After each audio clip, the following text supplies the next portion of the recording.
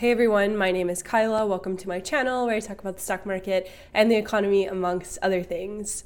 So today I'm going to be talking about how money isn't real. Yeah! So I am a little bit ill, so if I sound a little bit stuffy. Sorry if I sound a little bit stuffy, but I did want to come on here and talk about why money isn't real. So why SHIB coin flipped Dogecoin, why Facebook became Meta, and of what it all means. So last week I talked about the trucking crisis, I talked about small businesses, I talked about supply chains, I talked about Zillow, I talked about hyperinflation, and today I want to talk about the disconnect from reality. So if you've been watching my content for a while, you've noticed probably a subtle shift in the stuff that I've covered and the things that I've talked about. I've increasingly tackled these thematic ideas, and I feel like they're important to tackle. I left my job in asset management at the beginning of this year, which feels like 10 years ago. But I left my job, and the very first piece that I wrote was about Roblox. Another piece that I wrote very soon after was why the meme markets are the markets. My very first YouTube video was about the stonk market.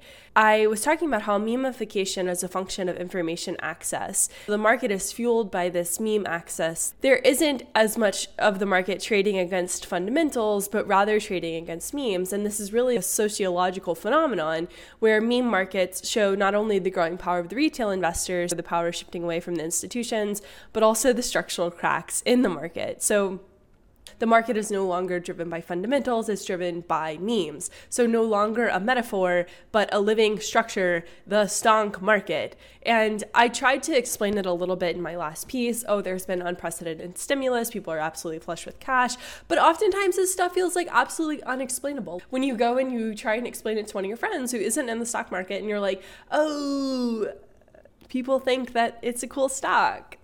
It's like, oh, what? Like, that doesn't make any sense to me. We are entering into where we have memed our entire society, I think. The question is, what happens when money no longer becomes money? So last week I talked a little bit about hyperinflation, and hyperinflation was the reason that the German mark lost all its value and the government kept on printing. The government, it no longer became a reality for people to use the German mark as currency. It didn't hold any value to them. And money is only driven by collective belief. And so once the US took the dollar off the gold standard, it's backed by the full faith and credit of the US government. We have money that is backed by guns and it being the reserve currency. It only has value because we collectively agree that the US dollar, $1 is $1, and I can buy a loaf of bread with my $1. We collectively agree that it has that value across the board, but there isn't any reality behind that dollar besides the guns and the full faith and credit of the US government. With hyperinflation, the German mark became not real. There wasn't collective belief in the German mark, so it lost all its value. And when you think about the markets at large, that's essentially what's happening, as you see this divorce from reality. You see people believing that something should go up by X%, so they funnel their dollars into it, and it goes up. More people funnel money into it. It's a huge feedback loop, and a lot of this stuff stems from this mindset of, but what if it goes up more? So I was at Trader Joe's yesterday scavenging for food, and there was SHIB coin discourse from my cashier, which is fine. They were like, oh, did you buy it? And I was like, what are they? Excuse me. I'm a financial content creator. What are you saying? No, I haven't bought it yet. And they were like, well, you should. What if it goes up to 1 cent?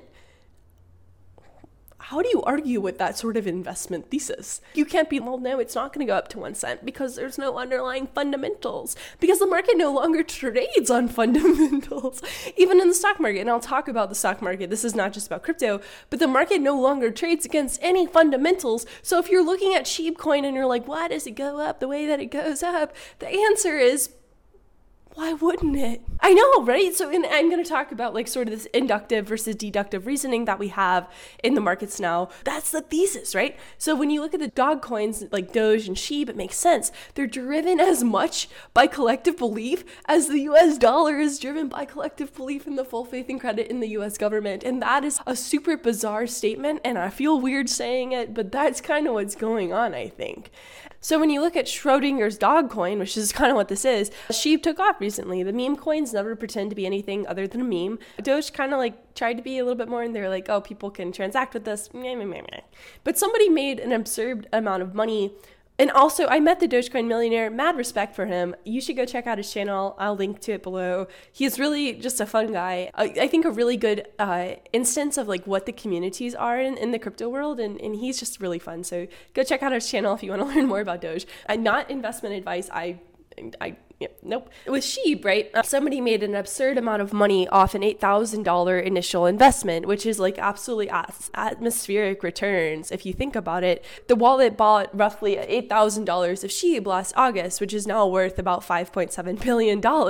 What? Like, whoa, that's really big. And this is essentially like the greatest trade of all time, turning $8,000 into $5.7 billion in 400 days. Warren Buffett is crying right now because he's like, I can never, because you can't do that in a regular market probably. The most interesting thing about this trade is they likely cannot get out of it, which gets into the Schrodinger's dog coin idea. So if you're going to pull $5.3 billion from a meme coin, how are you not going to cause the whole market to come crashing down? Where is the liquidity on the other side of that trade? So I sat on a high yield credit desk. I was lucky enough to sit on a high yield credit desk. The guys on the desk were amazing and I learned a lot from them. They had to be so careful about how they entered and exited positions because they couldn't move the markets. And same with our equity traders at the time too. You have to be so careful as an institution because you're moving millions and millions of dollars in and out of stocks. Trying to pull $5.3 billion from a dog coin, okay, are you going to do that segment by segment? Are you going to scrape it out? Like, who knows?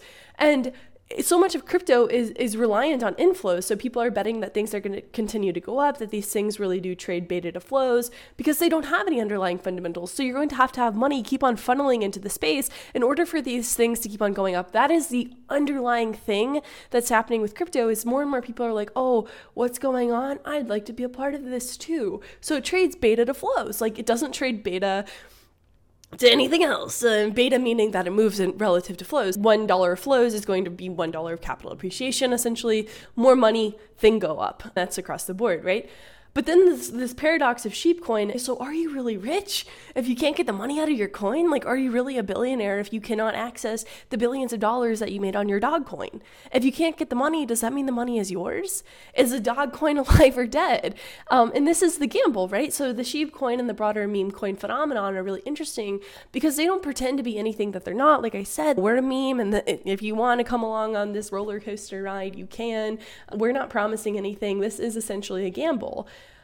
When you really zoom out and you look at the ecosystem, it is collective belief, but there has to be somebody driving that collective belief, like a centralized entity. So memes are only going to get you so far. An interesting thing that happened with SHIB coin and within this like broader meme coin ecosystem is that SHIB sent Vitalik, who is the founder of Ethereum, $1.4 billion in SHIB earlier this year as a marketing scheme, and he donated it to a COVID relief fund. So SHIB had to scramble around, get their bags to go pump them. And the fastest way to do that is meme yourself and sort of do some kind of inside game. And the easiest way to solve liquidity is to pump yourself as a meme coin. And so there's always a centralized ring around the pump and dump. There has to be a centralized leader within each of these schemes, or else you don't get that collective belief. There has to be some sort of ringleader. Community ownership only works if there's somebody leading the community. Like that's just kind of how it is. You have to have some sort of organizer who's going to get everybody else involved. There has to be some sort of move now. Wow, dude, if you don't get in now, game over kind of ideology. You have to have other people lining up the people to enter the meme coin behind you. So, if I was pumping SHIB coin, I'd be like, hey, SHIB coin's going to go up 1,100% and it's going to pay for your retirement. Like, you should get in, my guy. And then you would turn around and be like, whoa, my guy, like, you should also get in too. And it's like, it functions like a multi-level marketing scheme. That's how you get a coin to pump. There are underlying fundamentals of this game, so it's not cash flow and profitability, right? How you would think of valuing a company in the old world. That's not how we value companies now. It's FOMO and get rich quick. So the game is always being played. So recently, Punk 9998 was bought for $532 million. An absurd amount of money, right? That is crazy amounts of money. And that was essentially two wallets pushing money around. It's a great marketing move. sure, like, yeah, like I'll send you this, you send me that. They were able to buy this $500 million punk, but nobody like made any money on it. Nobody lost any money on it. It was just guys pushing, or people pushing money back and forth. Great marketing move. Get in the game. Millions of dollars, my dude. 500 million this punk just sold for. You're missing out on that capital appreciation in your life. And that's huge, right? And also there's massive amounts of FOMO generated.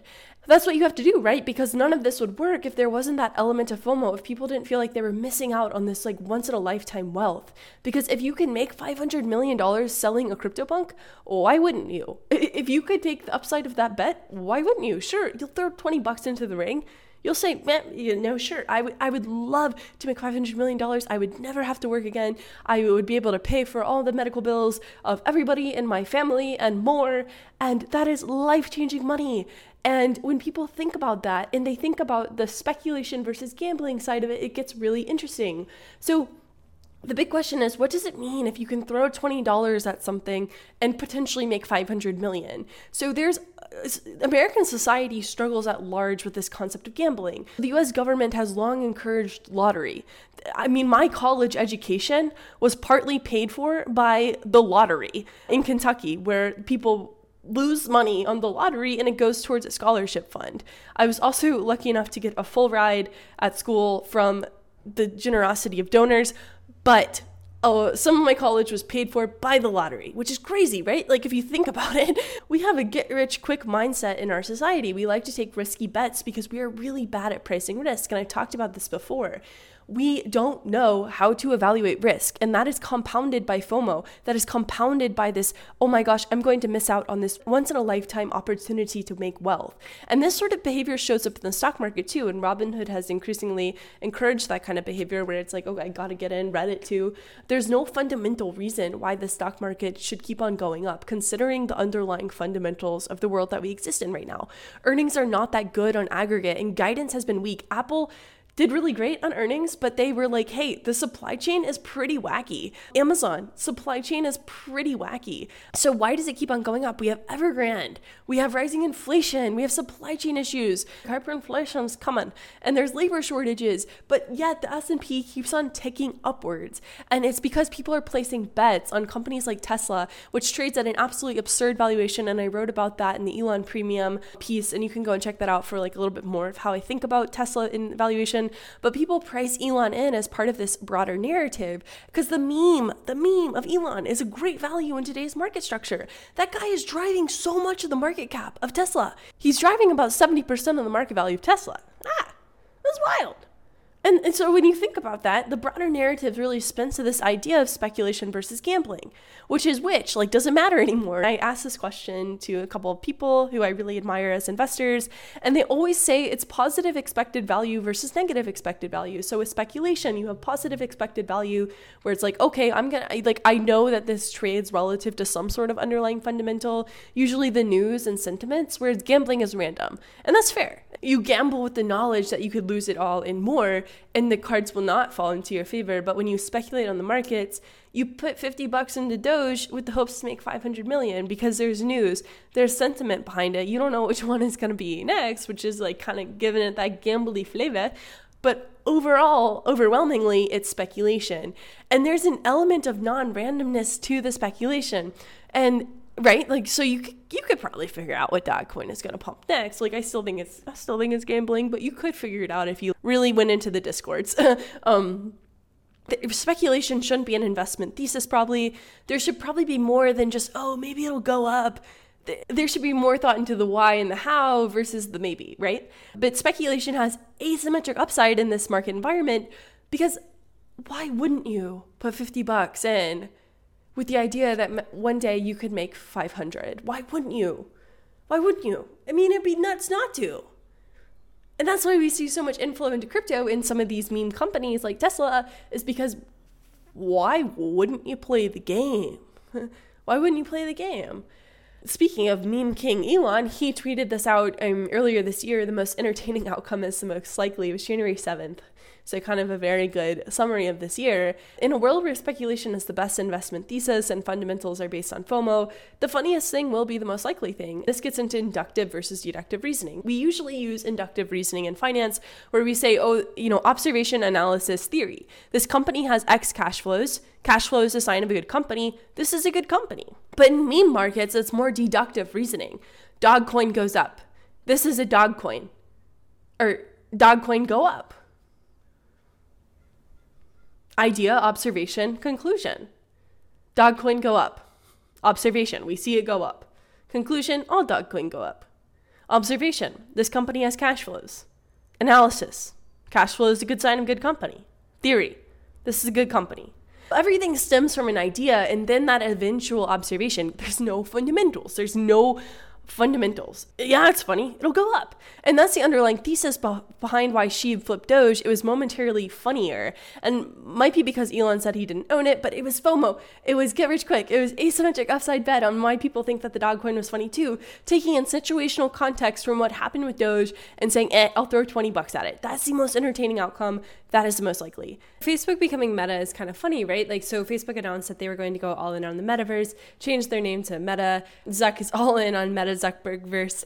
And it's actually really interesting because Zuck is working backwards. So there was a piece by Ben Thompson, and Zuck said to Ben, I think that this is going to unlock a lot of the product experiences that I wanted to build since before I started Facebook. So this is Zuck returning to the world that Zuck wants to build. And it's really interesting from a founder story because it's like he could have left, he could have done all this stuff, he could have retired, but he stayed because he believes in the metaverse. And this is because the world is increasingly malleable. The metaverse is this proposed solution to all the things that have bubbled below the surface for so long. How do you interact digitally online? How do you own your own time? Which gets into this idea of the true decentralization of work, the creator economy, Web3 style ownership of your online space. The metaverse is the solution to all of the above because it theoretically will allow us into these immersive online experiences. That gets back into this idea of the main thesis of the piece, the fact that money is just, a gateway into all these other systems. The metaverse and crypto broadly are just not about revolutionizing finance, but really just about revolutionizing culture. And it's cool, but it's also overwhelming because there's a massive disconnect between our physical reality and our digital reality. Ryan Peterson, who is the CEO of Flexport, has done a lot of really great threads on this, how supply chains are a mess, energy prices are volatile, the yield curve momentarily inverted, and yet everything continues to go up. And the summary of his thread is that companies are incentivized to strip away themselves into their bare bones. There's no excess capacity, no extra inventory, no employee loyalty, because they're operating at this minimal viable production level. And he says in his tweet thread, how much of the amazing quarterly earnings we're seeing out of public companies right now is actually just accounting shenanigans. Accounting hacks are really hard to decipher. And we saw this in the tech bubble where software companies are essentially buckling around accounting laws and no one knew how to value them. So they're able to play with accounting to inflate all their metrics and then boom bust, right? So companies were not being valued in the way that they should have been during the tech bubble, and they were able to play with those metrics and they just boom bust cycle to the nth degree. And it was really about how big that you could get. It wasn't about the underlying fundamentals. Companies were more focused on advertising versus building. And that's sort of the problem that we have now, where incentives are absolutely skewed away from capital investment in infrastructure because that doesn't look as pretty. It doesn't look as pretty to Wall Street to have that. And this is why you can't meme a trucking company, is because there's a physical nature to their product. And Clayton Christensen wrote The New Church of Finance back in 2012, where money has gone from innovating, right, to more sustaining, more efficiency. We don't see innovation. That's not great for the economy because that's not where true economic growth lies. We just have companies like Walmart who are like, oh, we're going to be a low-cost provider. We have companies like Toyota where they're going to have the Prius replace the Camry, where it's a better product at lower profit. But we don't have companies that are empowering, where they're taking something complicated and expensive and creating access for people. That's what we're sort of missing out on this whole equation here. We're prioritizing profit over innovation. And of course, this circles back to policy, where we've made accounting and all the metrics a meme that companies can follow. We have strayed away from the physical because it's not easy enough to meme. The incentives are absolutely skewed. Some final thoughts, memes are great. They get people invested. They allow for a certain element of growth and inflow because they're funny. They encourage FOMO and they create these investable narratives. But we can't forget at the end of the day, we exist feet on the ground. It's a bit dark, but if you die in the metaverse, you die in real life. And I think it's important to remember that we still have to have innovation. We still have to have this empowering, taking something complicated and expensive and creating access for more people versus just better products at better profits and low cost providers stepping in. We have to remember that SHIB coin, although it might be funny, isn't going to change the world. How do we get more capital doing the right thing? The entertaining outcome is the most likely, and we have to think about how we can shift that narrative into making the world a better place versus investing all the money into Shiba. The dog coins like Doge and SHIB, it makes sense. They're driven as much by collective belief as the US dollar is driven by collective belief in the full faith and credit in the US government. It's good to have fun, but what can we do with that capital investment and allocation that we couldn't have done before? So Shiba Inu, go to the moon, but I think that it's important to remember that, feet on the ground, this is our world and we got to take care of it. So thanks so much for listening. Thanks so much for hanging out, and I will see you all soon.